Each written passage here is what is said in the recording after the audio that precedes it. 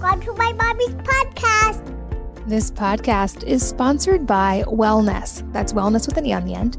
My new personal care company that creates products that go beyond just safe and natural to contain beneficial ingredients that nourish your body from the outside in. See, many clean products just don't work that well.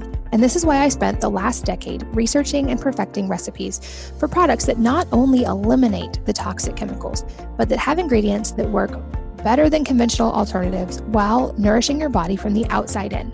I am so excited to share these products with you, and I'm especially proud of our whitening toothpaste, which took years of formulating and dozens of rounds of tweaks to finally perfect.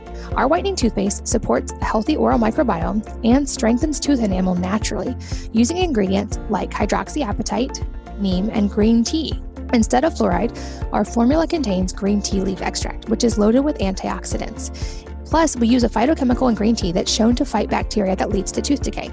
We combine this with hydroxyapatite, a naturally occurring mineral and the main component of tooth enamel, with clinical studies showing that it can help strengthen teeth and avoid cavities. And of course, fresh breath is important when it comes to brushing teeth. So for that, we included peppermint leaf and neem. If you're not familiar with it, neem prevents bacteria from sticking to teeth and turning into plaque. So this protective measure means fewer bacteria, which leads to fresher breath.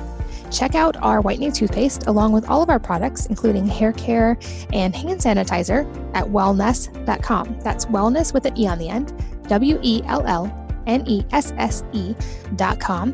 And a tip, if you buy a bundle or subscribe, you get an automatic discount that's built in both of those ways. So check it out, wellness.com.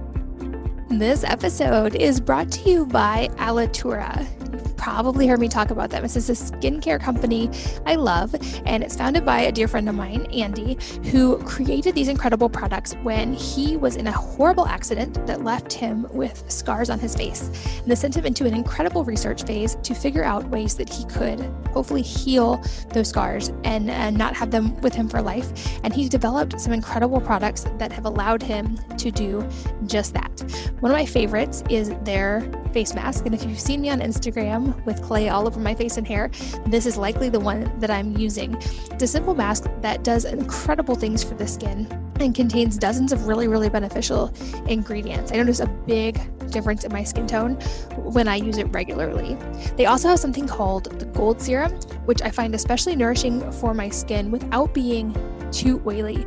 And I love to use that, especially before going outside or if I'm going to be in front of the red light. I just find it is really beneficial for my skin. I love all of their products because they use completely natural ingredients, and not just natural, but incredibly beneficial ingredients. Andy goes above and beyond to make sure that everything that is contained in these formulas are so beneficial for the skin, and his skin is certainly a testament to how well they work. And I've gotten incredible feedback from many of you who have tried these products and loved them as well. They're much less expensive than spa variations of skincare products, and I find that the quality is so much better, and I don't worry at all because I know they're so natural. I would love for you to check out their products and find out all about the different formulas they have by going to alituranaturals.com/wellnessmama. And they've generously offered a discount of 20% with the code wellnessmama, all capital, all one word.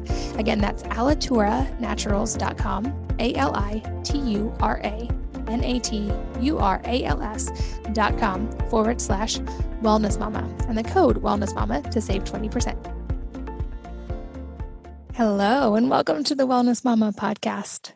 I'm Katie from wellnessmama.com and wellness.com. That's wellness with an E on the end. My new line of completely natural and safe hair care, toothpaste, and hand sanitizer.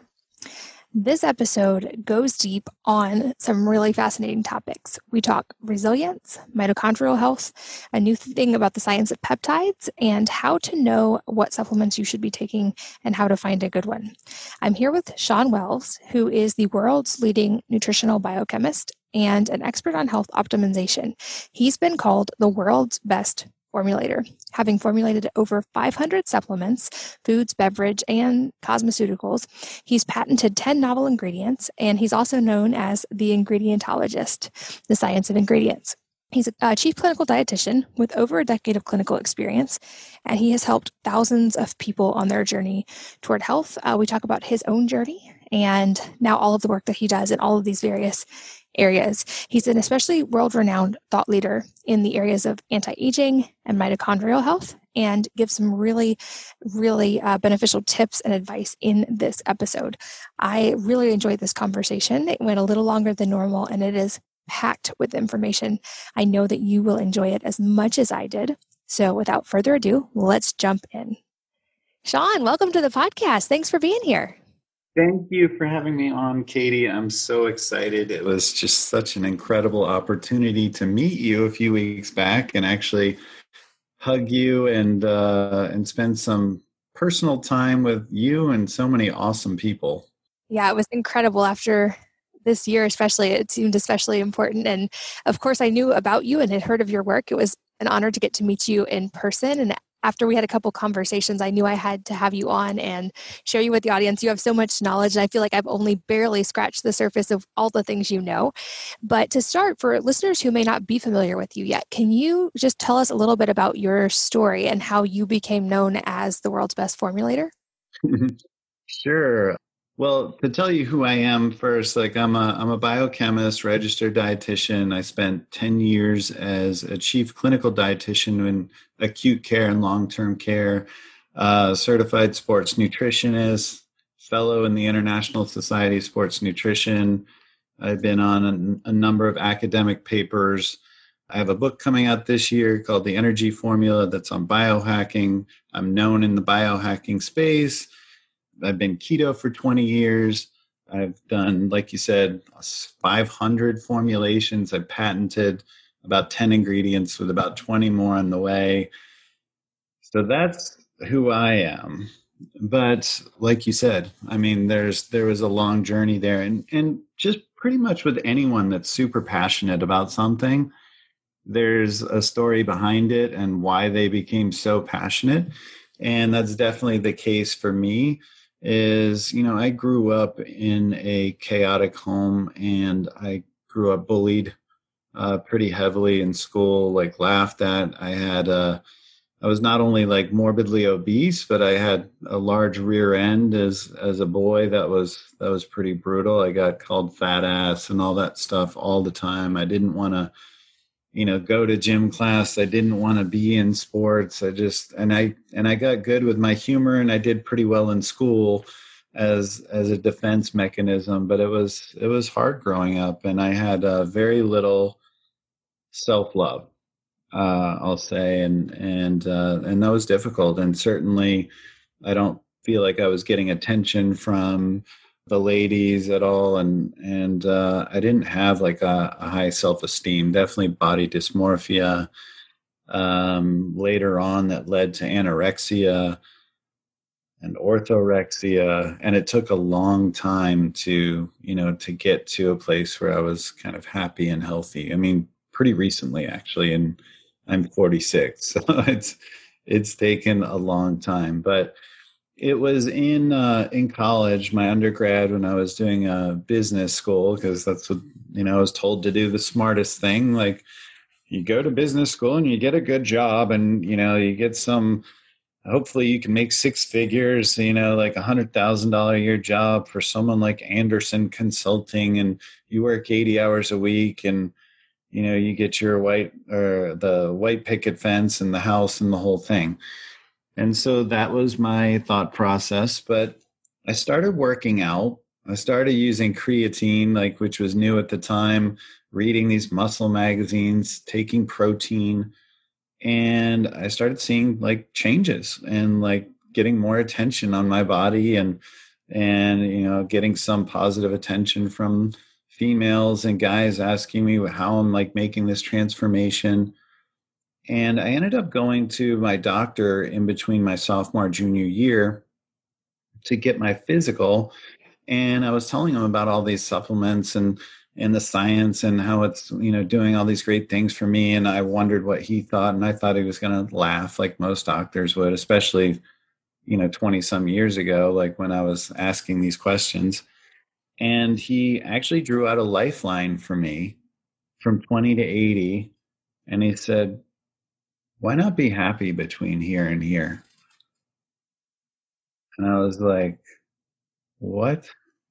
like, he just gave me permission to pursue my passion, the thing that's like changing my life and could change other people's lives. And I have somewhat of a hero's journey of here. I don't have to just work at some cubicle. I can literally do something I'm super passionate about. And because it was a doctor and not like some, hippie guy, that was a game changer. I believed in this guy because he was what I saw as like the most successful you could possibly be. I mean, I didn't know back then entrepreneurs like we know now. Like now I have all these friends that are millionaires and like super successful. But to me, like someone who is just a doctor or someone who made six figures was like mind blowing to me. So that totally changed my path. I finished up business school and I decided like I'm going to go get all the prereqs I need to get my master's in nutritional biochemistry and to be a formulator. Because I would spend all these hours like in GNC or Vitamin Shop, like literally like, I'm not kidding. Like someone would go to like a amusement park and spend, 6 hours. I would spend like that long in a GNC just reading labels. And then I decided to work there because I was there so much. But I ended up going to my guidance counselor at this UNC Greensboro, telling him I want to, go to UNC Chapel Hill. It'll take all these prereqs. I want to do this master's in nutrition. And he laughed at me. This guy laughed at me, told me it's 26 credit hours a semester. You're a business student. You'll fail and you'll fail miserably. And he said, you're not even in that good a shape. And I left crying. Like this dream I had for 2 years in my head now seemed destroyed. And I had a bottle of vodka and pills in front of me and thought about killing myself for most of that evening. Because it was a difficult life up until that point, and I felt like this dream that I was given almost from the heavens was just snatched from me like it was a big joke, and my life was just a joke. And obviously that brought back the body dysmorphia stuff. And luckily I did not kill myself that night. It fed me with great resolve. I decided, I was like, fuck this guy, like honestly, like, and I thought that for 2 years of all these very difficult classes. Like I had just literally 6 classes a day of like biochemistry, organic chemistry, anatomy, physiology, all this stuff, and just back-to-back classes and labs. And I got straight A's. And every time someone wanted to go out and go drinking, do anything, I was like, nope. Like I hated this guy. It's like all I thought about. And that wasn't so healthy, but it was a fixation for me, and it got me through. And I ended up, despite that guy, getting into UNC Chapel Hill, my dream school, getting a master's in nutritional biochemistry, and becoming a dietitian. But I was pushing so hard on my body during this period, like of 80 hours a week of like just high stress, of like so much expectation from myself, and working out and dieting and all these things, and getting very little sleep, that my almost 6 months out from finishing my master's in nutritional biochemistry at Chapel Hill, I ended up getting Epstein-Barr virus, strep, chronic fatigue syndrome, fibromyalgia, Hashimoto's, and my whole body just crashed. And I couldn't go back to class. I couldn't get out of bed. Again, I thought about killing myself because I wouldn't be able to hold a real job. Like I couldn't stay awake for more than an hour or two. My whole body was in pain and inflamed. It was hell, like literally like living in hell. And I wasn't sure what to do. Like literally, like I didn't want to live the rest of my life like that, and I thought about killing myself. And I stumbled into the ketogenic diet. I was already eating, clean. Like I was in school for nutrition, and I say clean. Like my definition of that has changed through the years. But the ketogenic diet, and this was 20 years ago, and what I've been doing for 20 years now, like is what I stumbled into, and it helped me get up, get out of bed, get back to class.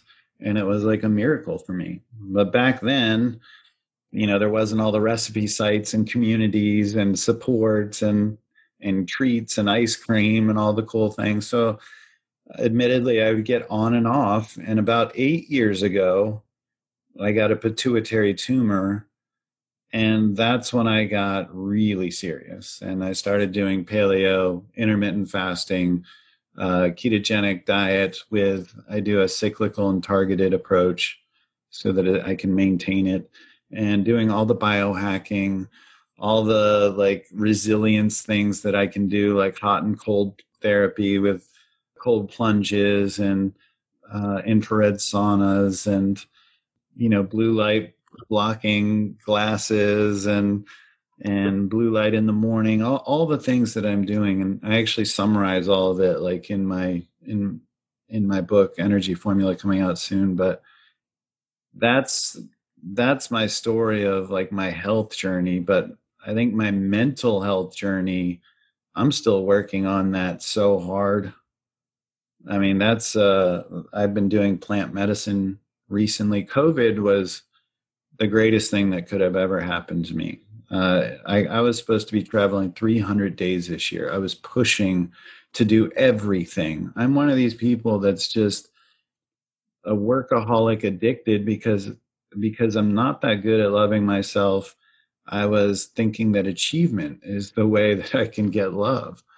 And it's something that I'm still trying to undo. And that's really been a massive shift for me this year, is that I didn't have to do all that travel. I was able to start working with a therapist on Byron Katie style work, where I was able to start reframing a lot of my traumas, and then starting to do plant medicine, psilocybin journeys, things like that, MDMA, with the right people under guidance and therapy. And I've been, getting back to reading more, like, books like The Four Agreements, that are just so impactful for me. And then choosing my mentors very clearly, and putting those 5 powerful people around me that I want to emulate and be like. And my life is finally shifting, and I'm finally feeling some love towards myself. And I don't have to work 80 hours a week incessantly and drive myself into the ground at the expense of and telling everyone how to live their life in a healthy way. Like sometimes you feel like a fraud when you do that, but I have all the best intentions. I have all the knowledge. Some of it's just, I want to help people so much. And it's hard. It's hard when you're in this position, and it's hard when working so much at such a high intensity comes easily to you. And when I say easily, I mean, it's a default mode for me. It's certainly not easy on my body or mind. So this year I'm trying to create that space to allow for more love and creativity and spirituality to come in and heal myself. So that's been my big focus, and a journey I'm trying to take others on as well. I love that. I think there's similarities in our stories, at least a little bit of overlap, which is probably why we were able to connect so quickly in person. And I think the beauty of that, and the lesson I had to learn as well, is, like you said, of having to go through these struggles, choosing to be happy during the process, not waiting until you get to perfection. That, I think alone, that one simple change can be completely life-changing. It absolutely was for me. I had that same struggle of equating achievement with a way to get love, which on the one hand is a great way to get a lot of stuff done. And I don't regret that I was able to be very efficient and effective because of that. In fact, when I let go of that, I was worried. I was like, am I going to lose my edge or my ability to get things done if I let go of this trauma that's causing this feeling that I can only be loved for what I do, not for who I am? And it turns out it doesn't go away. You just get to be in control of it and use it as a helpful tool versus being controlled by it. And I especially love what you said at the end about reframing and how COVID is one of the best things that's ever happened to you, because I think so many people have rightfully struggled with different aspects of this year. And I believe Byron Katie might be the one who said, think of things happening for me, not to me. And there are so many blessings in this and so many great things. And at the very least, it's been a wonderful teacher, at least for me this year. It's been a very teaching year. You used the word resilience, and I'd love to expand on this a little bit more. The idea of what can we do both physically and mentally, since we've already started delving into that side, to increase our resilience. Yeah, and I think that's going to be the word of the future, because resilience, you can even, sometimes you hear the word bioresilience of just our biology, how we can bounce back, our stress, how we deal with stress. There's something called allostatic load with our body, and it's really that stress bucket, and how much stress can fit in that bucket, whether it's eustress, which means a good stress, or distress, which is a negative stress. It doesn't matter. Like, that bucket is filling and you only have so much room in the bucket. But if you do things that improve your resilience, whether it's mentally or physically, it can affect the other. So by that, I mean like a mindset of like stoicism, of gratitude, of growth mindset. That makes you more resilient, both mentally and physically. It will allow you to deal with more stress. It'll allow you to deal with more physiologic stress because you are more mentally resilient. And the opposite is true as well. So physiologic resilience is things like weight training, like I was talking about with contrasting with temperatures, like doing cold plunges by themselves, or sauna therapy, like infrared saunas, or even better is when you contrast and you do them both. When you go from hot to cold, you're creating an even greater delta, even more resilience. But with all this stuff, you have to be careful that you're not putting yourself in a position of overstressing yourself, of filling up that allostatic load bucket, of overtraining. Because when stress does come into your life, sometimes even that eustress, like cold plunges or, meditation or whatever, or, breath work, sometimes some things can just be too much. And so you have to leave, like I was saying, you have to leave that room in there, especially when you're talking about trying to create new habits. That takes brain power and energy. So you have to leave that room in your bucket to allow for growth and even positive that eustress, so that eventually your bucket can grow. But resilience right now is the key. And you're seeing that people that are exposed to viruses or pathogens, they're bouncing back because they have that resilience, because they have that mindset, and because they're able to physically be resilient, because they can take temperatures that are extreme, they can lift weights, they're good cardiovascularly in shape, like they're taking the supplements, like adaptogens help you be more resilient, like rhodiola and ashwagandha and things like that. Their diet's cleaner, they're getting the sleep, your heart rate variability is in a good place where you have more resilience. Like all these things just, add up to you being ultimately harder to kill. That's what resilience is you're harder to kill. That makes so much sense. How can we know if we're surfing that line between good stress and bad stress? Because I completely agree with you. I think one of the biggest exciting things for me in the past couple of years, the audience has probably heard me talk about my journey both with inner trauma work and also physically, but is that resilience and flexibility in every aspect. So whether that's athletically, in physical ability to pick up heavy things and put them down or run faster, or even in diet to be able to eat a whole lot of carbs one day and be fine, or eat a lot of protein on a day I need more protein or whatever, and my body can handle all the inputs. And I do a lot of hot and cold as well. Are there any good metrics for knowing how to make sure we're not pushing the body too hard? And I know for women especially, we do need to be a little bit more careful, because we can send our body into infertility, or if we signal we're starving or we signal we're stressed or whatever, our body will choose to shut down certain things. So any good guidelines for how we can watch that line? Yeah. So one of the ones I mentioned before, if you have any of these wearables like the Garmin Phoenix, the BioStrap, the Whoop Strap, the Aura Ring, they can measure something called heart rate variability. And the tighter your heart rate variability, the lower it is, the more resilient you are and ready to train and deal with stress. And the greater the variability in your heart rate, then you're not ready. You're overtrained. You're overstressed. You need sleep. You need recovery. Even in like, if you look at training studies, the term used to always be overtraining. And that is a legitimate term. But the flip side of that is under recovery. And you're seeing there's training studies where they do something called overreaching, where they, make these athletes train harder than they're used to, and they're already training at a very difficult level in the study. But they do an overreaching phase where they're really overtraining. But if you have elements of recovery that are greater, where you allow them to get more sleep, where you increase their nutrition, their, calories, where you decrease stressors, then that is more of a factor that they can recover. So it's not just doing too much, it's also a question of recovering enough. And you can think about it differently in that there's sympathetic and parasympathetic tone.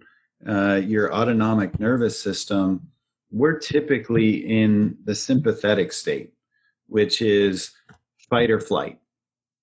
Okay, so like we're always like listening to the music. We got like the rock music or like rap music, like full blast. We're weaving in and out of lanes. We're late for the whatever, and we're putting stress on ourselves, and we're shoving food in our face while we're going down the highway. And then we get to work, and we're buried in our emails, and someone says, "Where is this? I need these documents." And then you're drinking coffee and energy drinks and don't have time for lunch, but I'll just, get a piece of pizza and just keep going. And then I'm exhausted. I need like a candy bar or some monster drink out of the vending machine. And then I got to race home. Traffic sucks. And then just overwhelmed. I can't deal with my spouse right now or my kids. Just going to turn on the TV, watch something that's super action oriented. And literally your whole day is sympathetic nervous system. And we wonder why that bucket is overflowing. A key to keeping that bucket in the right place is having that balance, like the Eastern philosophy of yin and yang, like where you have parasympathetic state balancing out your sympathetic. Parasympathetic is rest and digest. So doing breath work, doing meditation, relaxing while you eat. There's a reason in the blue zone areas like Sardinia that they live so much longer.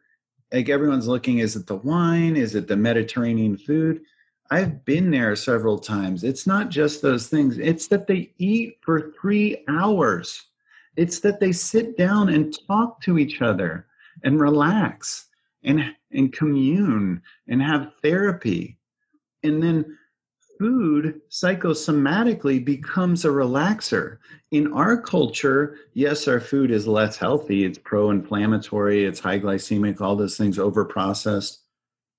But it's also a trigger for the sympathetic nervous system because we're always stressed when we're eating. We're always on the move when we're eating. We're arguing when we're eating. We give ourselves 3 minutes to shove food in our face. So food actually becomes a cue to be stressed.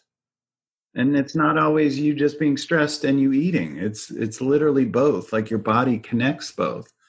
So, there's a lot to this. And then you mentioned, women certainly have to be more careful than men, especially if you're of lower body fat. I go through this a lot. I have some guides on my website that go through fasting related to this. If you're below like 14% body fat, you have to be very careful with any type of fasting, any type of dieting, doing ketogenic diet. Like, I would say that you have to cycle it, things like this. Like the leaner a woman is And the more issues she already has with fertility, the more careful you have to be with those kinds of things. Those can become huge stressors, and not necessarily positive ones. But again, some of that is what we're attaching psychologically to it. When we're dieting, quite often, it's because of body dysmorphia. We're taking on extreme measures. We're using diet pills. We don't like ourselves. We're not getting enough sleep, but we're at the gym, training for a couple hours. And our body is overwhelmed and shutting down. So it's very different from, hey, I'm going to take a lifestyle approach to my nutrition and exercise, and I'm going to have a positive view of myself, and I'm going to do this so I can be healthier and because I love myself. That's very different from, I've got 8 weeks, I hate myself, I need to lose 20 pounds, so this is what I'm going to do. You could take the same diet and have very different results because of that mindset. Absolutely. That I think was the biggest key for me, was shifting, because for years I tried to punish myself to be a certain size or hate myself skinny. It doesn't work like that. And it was amazing how when I addressed the inner stuff and the mindset piece, like you talked about at the beginning, and came from a place of love, it became effortless to choose healthy things to nourish my body because I wanted to. And it became natural to move because it felt good to move, not because it was this thing I had to check off on the list. And that's something I always make sure to say when I talk about, especially with the weight loss or all the transitions I've made over the last couple of years, is I make sure to sleep every night, at least 8 hours, often sometimes up to 10 hours. Sleep is a non-negotiable for me. And I feel like if you get that piece right, it forgives so many other things. It lets me be able to exercise without it being stressful. It lets me fast sometimes without it being stressful, but the sleep is a non-negotiable for me. And also I had to learn to fuel myself instead of deprivation. To your point, if we make that shift to thinking of food as simply fuel and the calories as energy instead of some bad thing we're trying to avoid, then we can start to think of what's going to best fuel my body. And I, especially to the metabolic flexibility point, a lot of days eat a lot of food. And I have actually found as I've built that up, the more I eat, especially when I get enough protein and get enough healthy fats, I'm actually still continuing to lose weight and put on a lot of muscle, but I'm doing it through fueling. So I'm not depriving my body. My body's learning how to burn more efficiently and how to use that food as fuel versus feeling like I have to take away calories. And I think that's also going to be a piece, it seems like, in the anti-aging equation. That's something I've started to think about more as I've gotten older and realizing I'm not going to avoid the sun because I think the sun has tremendous amount of benefits. So I'm going to make sure I take care of my skin, but I'm not going to avoid the sun. And so knowing that, how do I do things to help myself age gracefully? I'm not opposed to aging. I think it's a beautiful part of life, but I don't want to necessarily rush into it either. I know this is an area you've also done a lot of research on, is the anti-aging world. You've helped people formulate for a lot of these types of supplements and things that can help. And so drawing from your really vast knowledge on this, what do you think are some of the biggest needle movers that actually make a difference when it comes to anti-aging and protecting our body as we age? Because certainly it's not just about wrinkles or not wrinkles on our face. We're talking about, even on the cellular level, protecting your cells and protecting your body and avoiding, bigger health problems than just wrinkles. So what's your take on the things we can be doing for anti-aging? Well, definitely that resilience component is massive in this, and having some of that parasympathetic to balance out the sympathetic nervous system are going to be massive. And for me, the foundation is that self-love and doing therapy. And so we went through those. But if we want to get more technical, then, just starting with the ketogenic diet, which was helpful for me. One of the reasons that, people are like, oh, this is what is it? The miracle diet? It does Alzheimer's and cancer and blah, blah. How does it do? It's ridiculous. People all of a sudden get energy on it. So one of the reasons that it does that is, going back to your point of metabolic flexibility, is that you are dual fuel. Right now, most people are mono fuel. They're only using glucose. They're just getting carbohydrates all day long. They're eating 6 to 8 times a day. They're snacking, they're eating, they're getting, the sugary stuff. You walk in a convenience store, you go to the vending machine, and it's all sugar, and it's all tempting, and it's all engineered, ultra processed food that has bliss point associated with it. Acids and salts and sweets and bubbly, so it tingles, and all of that is engineered. And it's meant to override satiety signals. And when you get back to whole food, you get back to feeling full again. That's hugely important. But being dual fuel, allowing yourself to use ketones and glucose, then allows you to not run into metabolic dysfunction.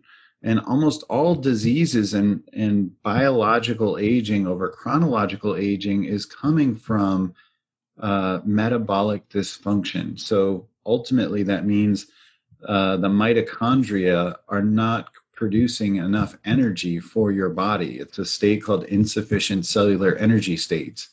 And then there's a windfall of things that happen as a result of that, like your telomere length shortens, and you have inflammation chronically, glycation damage, which is blood sugar damage, and that actually gets called advanced glycation end products, AGEs, appropriately named. And then there's oxidation, essentially like, rust to like a iron chain or something like that. And that happens in our body. So this glycation, inflammation, oxidation, and lack of cellular energy. And then it can show up in fibromyalgia, where you're getting that chronic inflamed tissue. It can show up in hypertonic muscles, where your muscles aren't relaxing like they should. It can show up with chronic fatigue syndrome and autoimmunity, because you don't have enough energy and you're running into all these problems. And it's literally like you've got a Ferrari and you're putting like diesel in it. It's just not the right fuel, and it's not moving well enough. So you need to eat a whole food diet is critical. Lower the sugar, move your body, especially right after you eat. It's called a postprandial exercise. Like literally take a stroll right after you eat. It helps lower that blood glucose and get the insulin down. Then get your gym bag out, get your shoes out, whatever it takes, so that you actually go for a walk in the morning or go to the gym, or if you've got a home gym, do that. Like, try and get all the pieces in place so that you can guarantee that you get out and exercise. And get these things in place. And then if you want to experiment with a ketogenic diet, I always tell someone that's down the road. Like once you've kind of locked in the other pieces, then you can experiment with keto. But you need to get to some of the basics, the foundation, like getting yourself off the ultra processed high bliss point food. And here's an example of bliss point food. So if I was to give you raw almonds, you would eat a handful maybe if you're hungry. If I roast them, it brings out a sweetness and a different note in them. Then if I add oil to them, you'd eat more. And then if I add salt to the oil, then if I add honey to the salt and the oil, it's sweet. Then I add habanero, so it's sweet and spicy.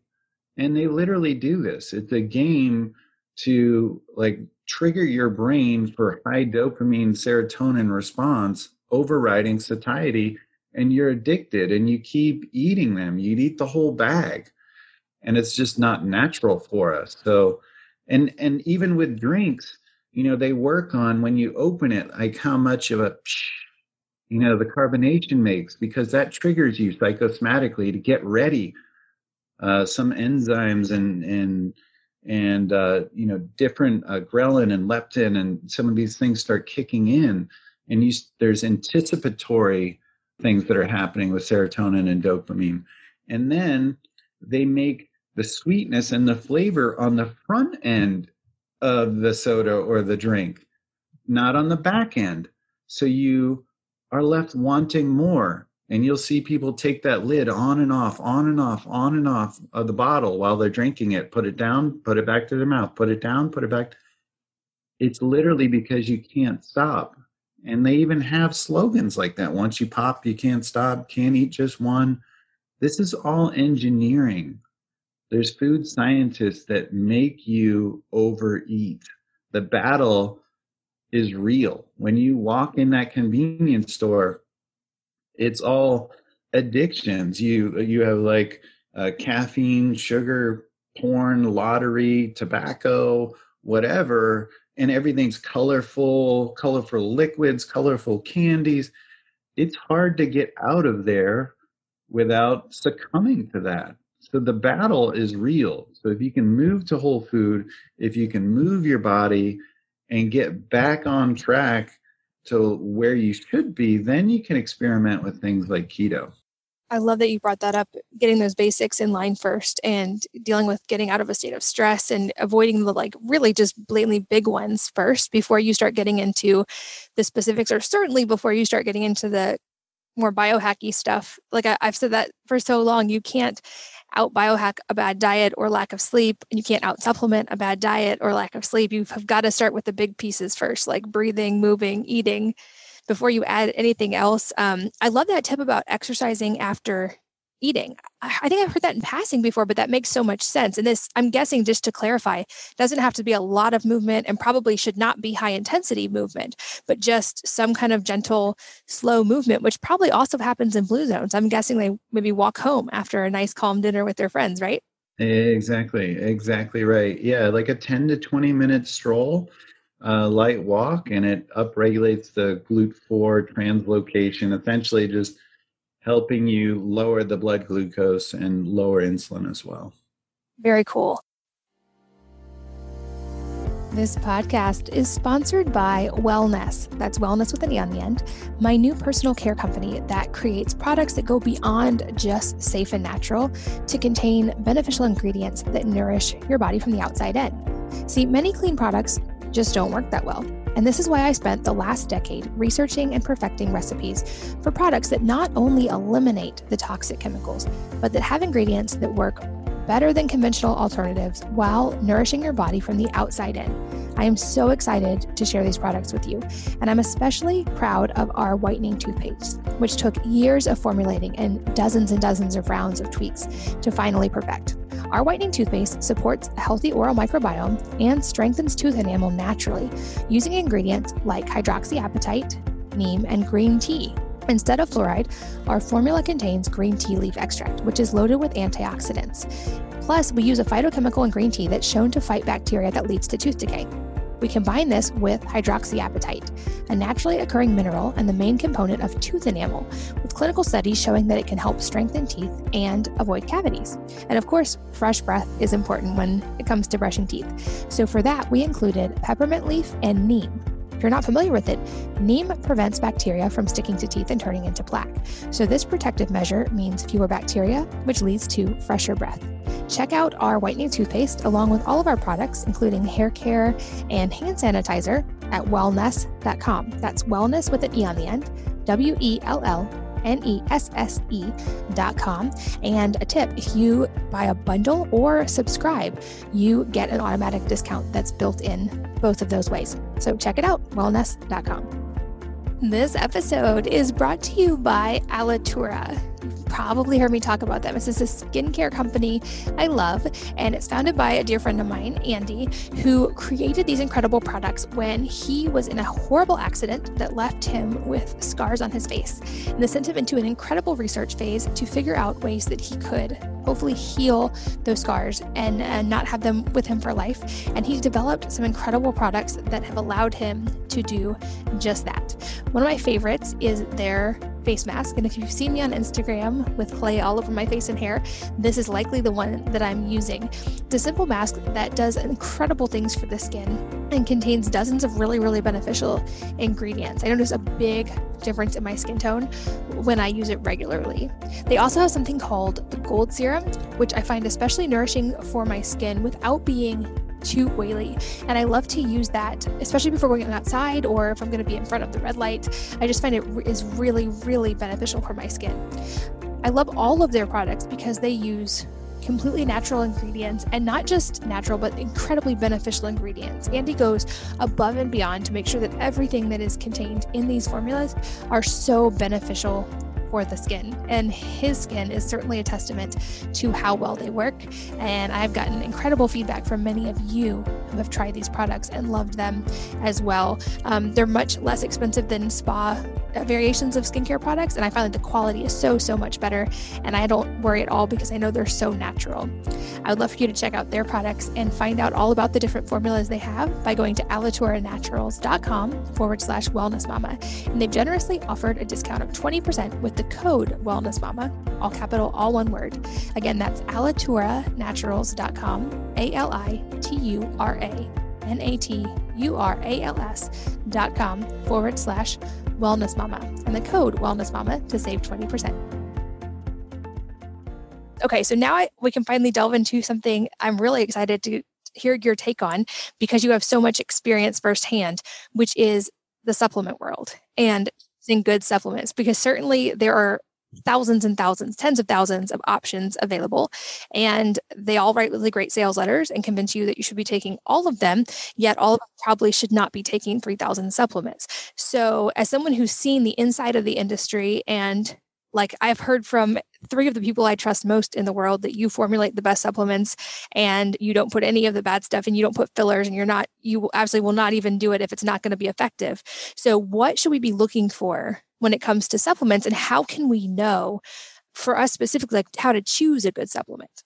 Yeah, some of the big things are, one, it needs to be a company that you do trust. Ideally, it's a company that's been around a while. New companies might be great. I mean, it's hard to say, but certainly like a company that's been around 20 years is more trusted. I mean, they have a greater body of work. You are allowed to reach out to companies and ask for testing results. That is part of the law. So any company you can call up and say, hey, can I see that you're testing results for these products? If they are reluctant to do so, then I would be reluctant to use that brand. Looking on the bottle and seeing if they have crazy claims. 800% more such and such, 500% less of this. Crazy claims are a big red flag. I also don't like proprietary blends. I cannot stand proprietary blends. I want to see each ingredient listed out individually and see the exact dose, the exact form, the genus and species of that herb, the plant part. So it should say ginseng root standardized for ginsenoside A, 30 milligrams. Each ingredient, I want to see that so I can know whether they're dosed appropriately. There's a practice that's been done for years and years called fairy dusting, that they take that proprietary blend and it might have 20 ingredients in it. And you think, oh, all 20 of these ingredients are amazing. I've heard of all of these things. That's great that this one capsule has 20 ingredients in it. But meanwhile, like one of those ingredients needs 500 milligrams to be efficacious. So that's a red flag, clearly, that all these ingredients can't be at the efficacious dose. Also know that it's put in order of descending mass. So that thing that comes first in the proprietary blend could be 99% of that proprietary blend, and then you have less than 1 milligram of everything else in the blend. And that's legal. And it's frustrating. So, look at whatever's first, like maybe creatine monohydrates first in some muscle boosting blend, and creatine is about $4 a kilo. It's a great ingredient. I love it, but it's super cheap. So you're like, oh, cool. It's got creatine, but it's got these other 19 ingredients I love as well. But it really doesn't. It has fairy dusted amounts of those other ingredients. So that's a huge frustration for me, and something that I look out for. And I think looking at, is it made by a formulator that knows what they're doing? I think once you get above 5 or so ingredients, barring like a multivitamin, I think that doesn't make a whole lot of sense. Usually you want ingredients, if this is for, let's say, blood sugar or anti-aging, that there's a mechanism of action for each of those ingredients that are complementary. If you have 3 ingredients that all work on the same mechanism of action that are just in there so people say, oh, I've heard of those, then that doesn't make sense. You pick the one that works best, that's most efficacious, and that's the ingredient you choose. And then you look at a different mechanism that complements that one, a different pathway that helps blood sugar. And then you get the best ingredient for that one. And that's what good formulating is. It isn't just, I'm going to include all these ingredients so people have heard of them. I'm going to get, and another thing, like with that clarity that I'm talking about is, for example, someone might include ginseng, but really all the benefit per the research is in the root. So if you don't see the plant part, they could just be including the whole plant or the stem and the leaves. And that part has literally no benefit, but they're listing ginseng. And you say, oh, I like ginseng. I heard ginseng's good. But it's not the root, the expensive part. They're getting the part that gets thrown out from other people that are doing the right thing. So there's a lot to it. And really you want to look at also if this is made in a GMP manufacturing factory plant, like where there's good manufacturing practices, it's FDA inspected, and you're not getting things in that product that you don't want to get, like heavy metals or banned substances and things like that. So it being made at the proper place and having that good track record is important as well. And sometimes there's third-party information, third-party testing that you can find as well from places like Labdoor or Consumer Reports or companies like that. That's worth looking at as well. And then lastly, I would say you can look at Amazon reviews. Yes, those can be manipulated, but if someone has a lot of bad ones, that's certainly a sign that something isn't right. But that would be some advice I'd give on how to choose a supplement. And then we can talk about what supplements to pick. But yeah. Yeah, I do want to go deeper on which ones to pick. And I love that you brought up, just because people make claims like 800% more of something, I mean, that may sound great in marketing, but we also have to go, do we actually need 800% more of this thing? Like often there's a standard dose that's the most effective. And it's just like, water boils at 212 degrees. It doesn't get more boiled if you get it hotter. We don't always need more of it. It might be ineffective, or I would guess at some point, a lot of things can become harmful. Just because they're good in a certain dose doesn't make them good in every dose. I'm curious, just on a personal level, or what you recommend if you cycle supplements. This is something I've started doing, the recommendation of a doctor from Switzerland who said, don't do anything every single day. Like, don't ever give your body an input every day. So do you do that as well? Do you cycle what you take?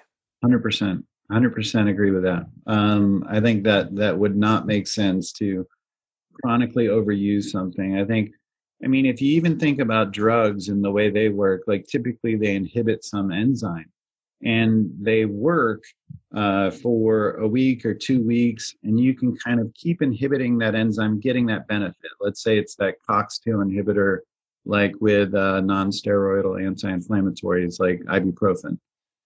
But if you use it every single day, then your body comes to expect that. And then your body tries to maintain homeostasis, getting back to some version of normal. So it'll find a way through, over, under that blockage of that enzyme. And then you start running into all the side effects because it's trying to get your body back to what it thinks is normal.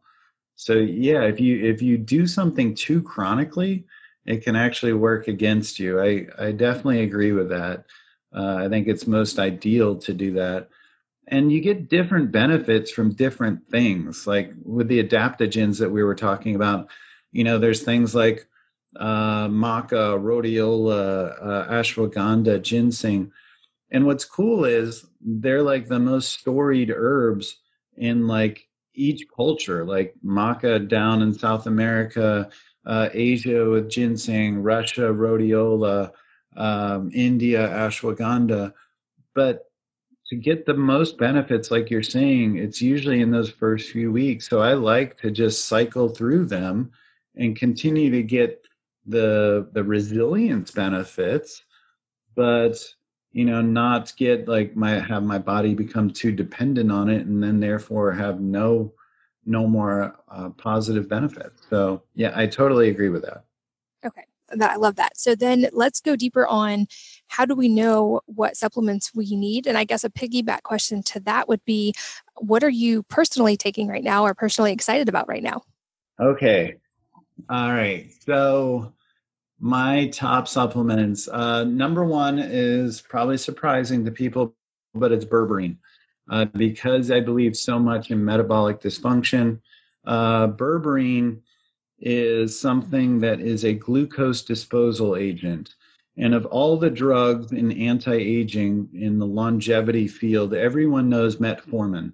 And metformin's been shown to help people live 2 to 2.5 years longer that are already healthy. I'm not even talking about diabetics. Diabetics, it can be a game changer. But metformin is a drug and causes some B12 deficiency, also has been recalled recently by the FDA for being tainted. Berberine has been shown to be as good as, if not better than, in head-to-head studies to metformin. And then there's a version called dihydroberberine that I patented that's about 5 times more bioavailable and doesn't have the GI distress associated with berberine or metformin, because your body has to convert at the gut berberine to dihydroberberine. So you're just taking the active form, and then in the plasma, it actually converts back to berberine again. But you're taking that active form so you can take much lower doses, don't have the GI distress, and you're getting all these longevity benefits. So most of us are insulin resistant to some degree, glucose intolerant to some degree, but even people that have low hemoglobin A1C, low resting blood glucose, still see benefit. The lower you can push it down, the better, honestly. So that's a big one. That's where I'm starting.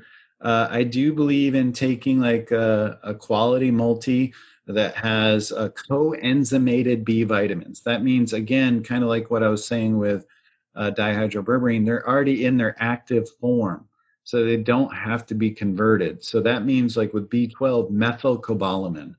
That means with folate that it's 5-methyl tetrahydrofolate. Some people just call it methylfolate, because you probably heard some people are MTHFR, right? Like they have that gene where they don't convert folate to the active form very well. So those can cause issues like anemia, and you don't even know it. I'm taking plenty of folate. Why do I have this? So if you get your B vitamins in this more expensive, better coenzymated version, that's better for you. And then also getting the minerals in that multi in their organic forms, things like malate or citrate or amino acid chelates like glycinate, things like that are much better than things like oxide or carbonate. Those are kind of inferior forms of the minerals. Fish oil, I'm a huge fan of. I know that seems kind of basic, but high DHA fish oil. A lot of your brain is phospholipids. DHA feeds the brain, can convert to EPA, which is cardioprotective, anti-inflammatory.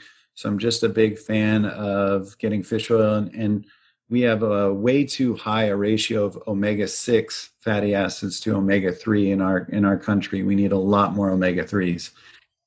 There's a new ingredient that I've helped bring out to the market that is kind of mind-blowing to me. It's called ergothioneine. It's an amino acid that you find in mushrooms.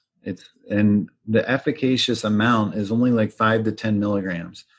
And it's really could be the whole reason that so many of these mushrooms are so powerful. When we're taking maitake, shiitake, reishi, lion's mane, turkey tail, we're seeing all these benefits on the immune system, on VO2 max and performance, on resilience, the adaptogens.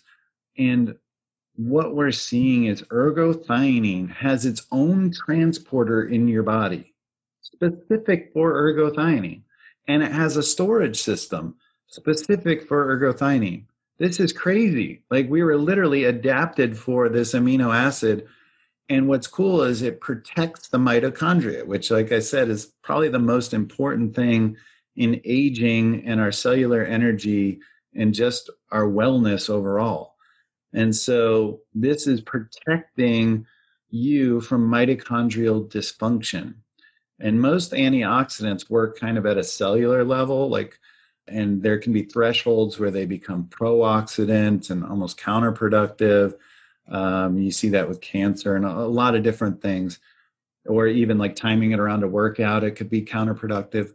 Ergothioneine isn't like that. It literally works to protect the mitochondria, and your body decides when it needs it. And so it's really amazing, especially in this time of where we need more immunity, need more protection. So I really like that one. Probiotics, I'm a big fan of, but it's super confusing. We need a lot more research. We definitely know the gut microbiome is massive for our health. There's the gut-brain axis. Some people call the gut the second brain. I think some people are actually arguing now that it might be the first brain. A lot of our neurotransmitters are in our gut, actually more than our brain, like the dopamine, serotonin, GABA, acetylcholine, all those things are in the gut. And a lot of our depression and disease states start in the gut. So, getting a healthy gut and making sure you don't have things like leaky gut are pretty critical. So taking prebiotics is good. Having fermented foods is good. Prebiotics are like these short chain fibers that feed that bacteria in the gut. And then probiotics, I like in the spore form or microencapsulated form because they're protected. They're protected in shipment, they're protected on the shelf, and they're also protected when you swallow them, and it has to pass through your hydrochloric acid of your stomach. So I like getting like these more stabilized, protected forms. The most interesting thing to add to this now is something called butyrate. It's a short chain fatty acid that these probiotics actually make, and it's super important for gut health, and actually can feed into beta hydroxybutyrate, which is ketones, which is a whole other discussion. But it's really cool that you can get butyrate now on the market. And the best form is a triglyceride form called tributyrin.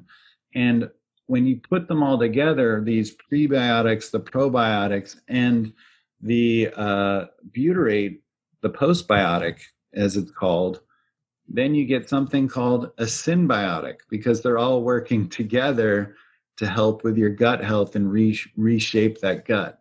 But we do need a lot more research on what specific strains to take.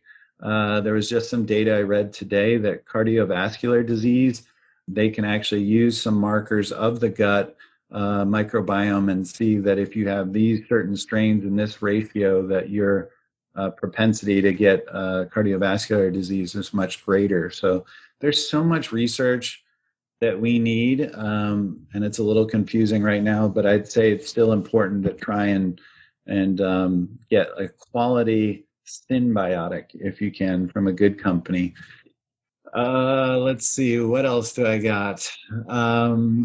If immune system is a big deal from time to time, I do boost up my zinc. I do take certainly extra D3. Depending on how much sun I'm getting, D3 is very important. Taking that oil form, and if you consume it with a fatty meal or take it with other oil, it's better absorbed. I also like getting my D3 with K2. They're very synergistic and work well together. I think you should get at least 5,000 IUs a day. If you're not getting outside, then 10,000 IUs. And that's helpful. And then there is a compound called AHCC from mushrooms that is really expensive. And for me, when I'm crashing with my autoimmunity, it doesn't happen much anymore. But if I'm really overflowing on that bucket, I have like some red eye flight and I've got a speech the next day and whatever, like this AHCC brings me back every time. It's a little pricey, but it works. There's also an amino acid that's actually cheap that helps too, called lysine. So those are some kind of autoimmunity hacks. And I like taking additional magnesium because we're just so deficient in it, and most multis don't have enough. Magnesium glycinate's my favorite. Helps with regularity, helps with muscle contraction, helps with sleep, immunity, so many things. And vitamin C is an incredible vitamin and antioxidants. I like the liposomal form of vitamin C and taking a higher dose. It's hard to go above a gram of regular vitamin C because you just get GI distress. But, if you can't get in and get IV vitamin C like once a month or something like that, where you can knock out all kinds of pathogens, at least taking a liposomal vitamin C is ideal. So that would be some of my big guns there. Awesome. I'm over here taking notes, and I have at least one more topic I definitely want to delve into if you still have a few minutes. Yeah, of course. Another just quick follow-up question. I have heard from quite a few readers, and I've experienced this myself to some degree. When I start trying to ramp up my magnesium dose, I will sometimes get like skin rashes. Any idea what's going on there, even with the magnesium glycinate form? Is that I've heard it potentially could be a histamine issue? Do you think this is a source issue, or what would you, any idea on that? That does sound like a histamine issue, and histamine is so fascinating. It's something I've been studying quite a bit lately. Like, the antihistamines tend to take your energy down. Like if you think of Benadryl, and I don't know if like, have you ever used like Provigil or Nuvigil? It's also called modafinil. It helps with like alertness. It's one of the most popular nootropics or study drugs out there that actually works on that histamine pathway. And histamine has a lot to do with alertness and wakefulness. But yeah, there's a lot of like broken histamine pathway stuff that we have that certainly can tie into things like leaky gut. And there's even leaky brain now, like I was talking about that gut-brain axis. But where these things are passing through the blood-brain barrier in the brain that shouldn't be, or things that are passing through what should be tight junctions in the gut that shouldn't be, and are inflammatory. And so sometimes, yes, like if you're getting supplements maybe that aren't the cleanest, like maybe it's coming from a facility that has certain things that are allergic triggers for you, like think of like tree nuts or, gluten or whatever that could be in there. That's possible. And it just depends on not only on the outside of it, but like the powders, like what was it that they just processed just before that magnesium, especially if it's a tablet, there's the binders and fillers and tablets add some complexity too. So that's where that whole like really high end GMP thing makes a big difference. If I was going to start somewhere and make my judgment, I'd always start with the most expensive, best form. And then once you know how it does for your body, then you can maybe back down and try some other ones that are a little cheaper that have good reviews on Amazon or whatever. But like a company like Thorne, or, I formulated BioTrust and Dymatize, I can tell you like my quality control was second to none. So I know those are there. But like Thorne is like a really high-end company, pure encapsulations, Doctor's Best. Those are some like really good ones where if you start there, then at least you have like a guidepost to say, okay, like it's the magnesium. It's not how it's getting processed. So that's what I'd look at. Okay, cool. Made notes on that as well. And then last big topic, we talked about this a little bit in person. I feel like this is going to be the new thing that people get excited about and start to explore. The idea of peptides. That might also be a new topic for a lot of people listening. So to start broad, can you explain what peptides are, and then maybe give us a few examples of how we're starting to learn about how they can be used? Peptides is an encompassing term now. It's not always what these compounds are, but what it means is that you have an amino acid, which is a building block, and multiple amino acids make peptides. And you can have a dipeptide that's 2 amino acids. You can have an oligopeptide that's like 13 amino acids, or a polypeptide, which is 20 or more. And like there's different hormones and things that are made up of peptides. Like, for example, like insulin or growth hormone are peptides. So there's a lot of research going into some natural peptides that have physiologic impact, and then some that aren't natural, but may, let's say, they don't have the side effects that you would expect. Like there's a whole class, for example, called SARMs that are selective androgen receptor modulators that work like steroids, but without the side effects associated for steroids. So that's a very interesting class going into the future where you certainly have cachexia and sarcopenia and issues with people not being able to maintain muscle mass, but you don't want the side effects of steroids. And of course, they're getting abused like you would expect in so many other circles, but with athletes, etc. But certainly as we age, muscle is so important. Like one of the best predictors of longevity is actually grip strength. It's one of the simplest tests of whether you're going to live long or not, whether you're healthy or not, is grip strength. Really simple test to do. But so these peptides, you have all kinds of peptides. These ones that help your brain, like cerebrolysin or dihexa. You have ones that are potently anti-inflammatory and healing, ones that I use pretty often. Like there's one called BPC 157 and TB 500 or thymosin beta 4.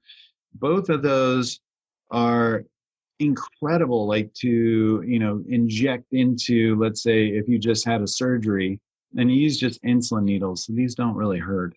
But you do have to know how to mix these with bacteriostatic water and all this stuff. Or you can work with certain physicians that are mixing these peptides and working on anti-aging and longevity and healing. Dr. Daniel Stickler is an example. Aperon in Austin, Texas.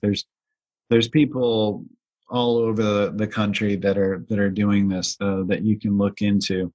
Certainly see if they have the certifications and qualifications. But these peptides hold so much promise. There's another one, for example, melanotan, that actually makes you look more tan from melanin in the skin. And interesting thing is, usually when you're darker skinned, you are more protected from the photo oxidation, the photo damage from the sun. And so not only does it give you that tan from an injection, but it also protects you from your skin aging as fast. So a lot of these peptides are really fascinating. Most are injected, some are oral, some are intranasal, but it's becoming a huge science, and it's way outpacing the typical pharmacy and medical path of writing out a prescription. Like you really have to work with some progressive doctors that know what they're doing. I would really recommend that because you could get unclean sources of these. You could take the wrong doses. You might not mix them correctly, again, with that bacteriostatic water, get the right needles, all that. But definitely something to look into with longevity, with anti-aging, is peptides. Huge area. That's fascinating. I've seen some of the research on these, and I'm excited to keep seeing more. I knew you would be able to explain that well. And I feel like we might have to probably do a round 2 as these get more common and people follow up with more specific questions. I cannot believe how quickly our time is flying by today. And I think if you're up for it, going to have to do more rounds of this one day, because I feel like I've barely scratched the surface of everything I want to ask you. But a question I love to selfishly ask at the end, because I'm always looking for new books, is if there's a book or a number of books that have really drastically changed your life, and if so, what they are and why.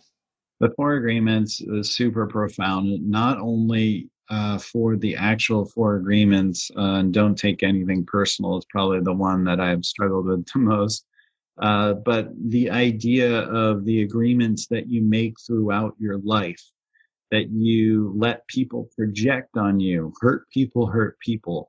You let people project these things on you and say, you're ugly, you're not smart, you're not good enough, you'll fail. And you believe them. You make these agreements. When you come out of the womb, you are beautiful, you are perfect, you are a genius, you're the best person in the world that's ready to do anything.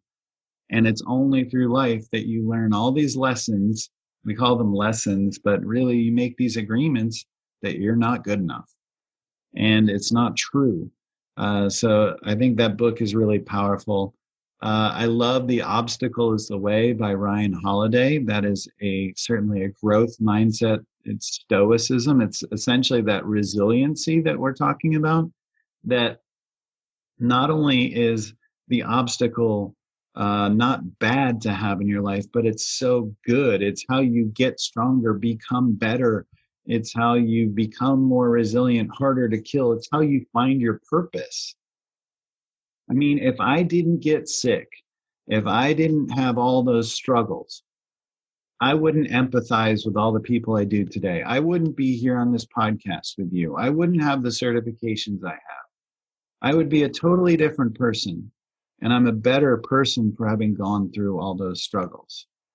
And the last book, kind of along those lines, is probably Simon Sinek's Start With Your Why. Is just finding your purpose, like really bringing clarity to that, I think is so important. Most people talk about their truth, but they really don't know what it is. They haven't done the deep self-work. And that's another discussion about, like, you know, going to therapists, doing plant medicine, having great friends and mentors, all these other things.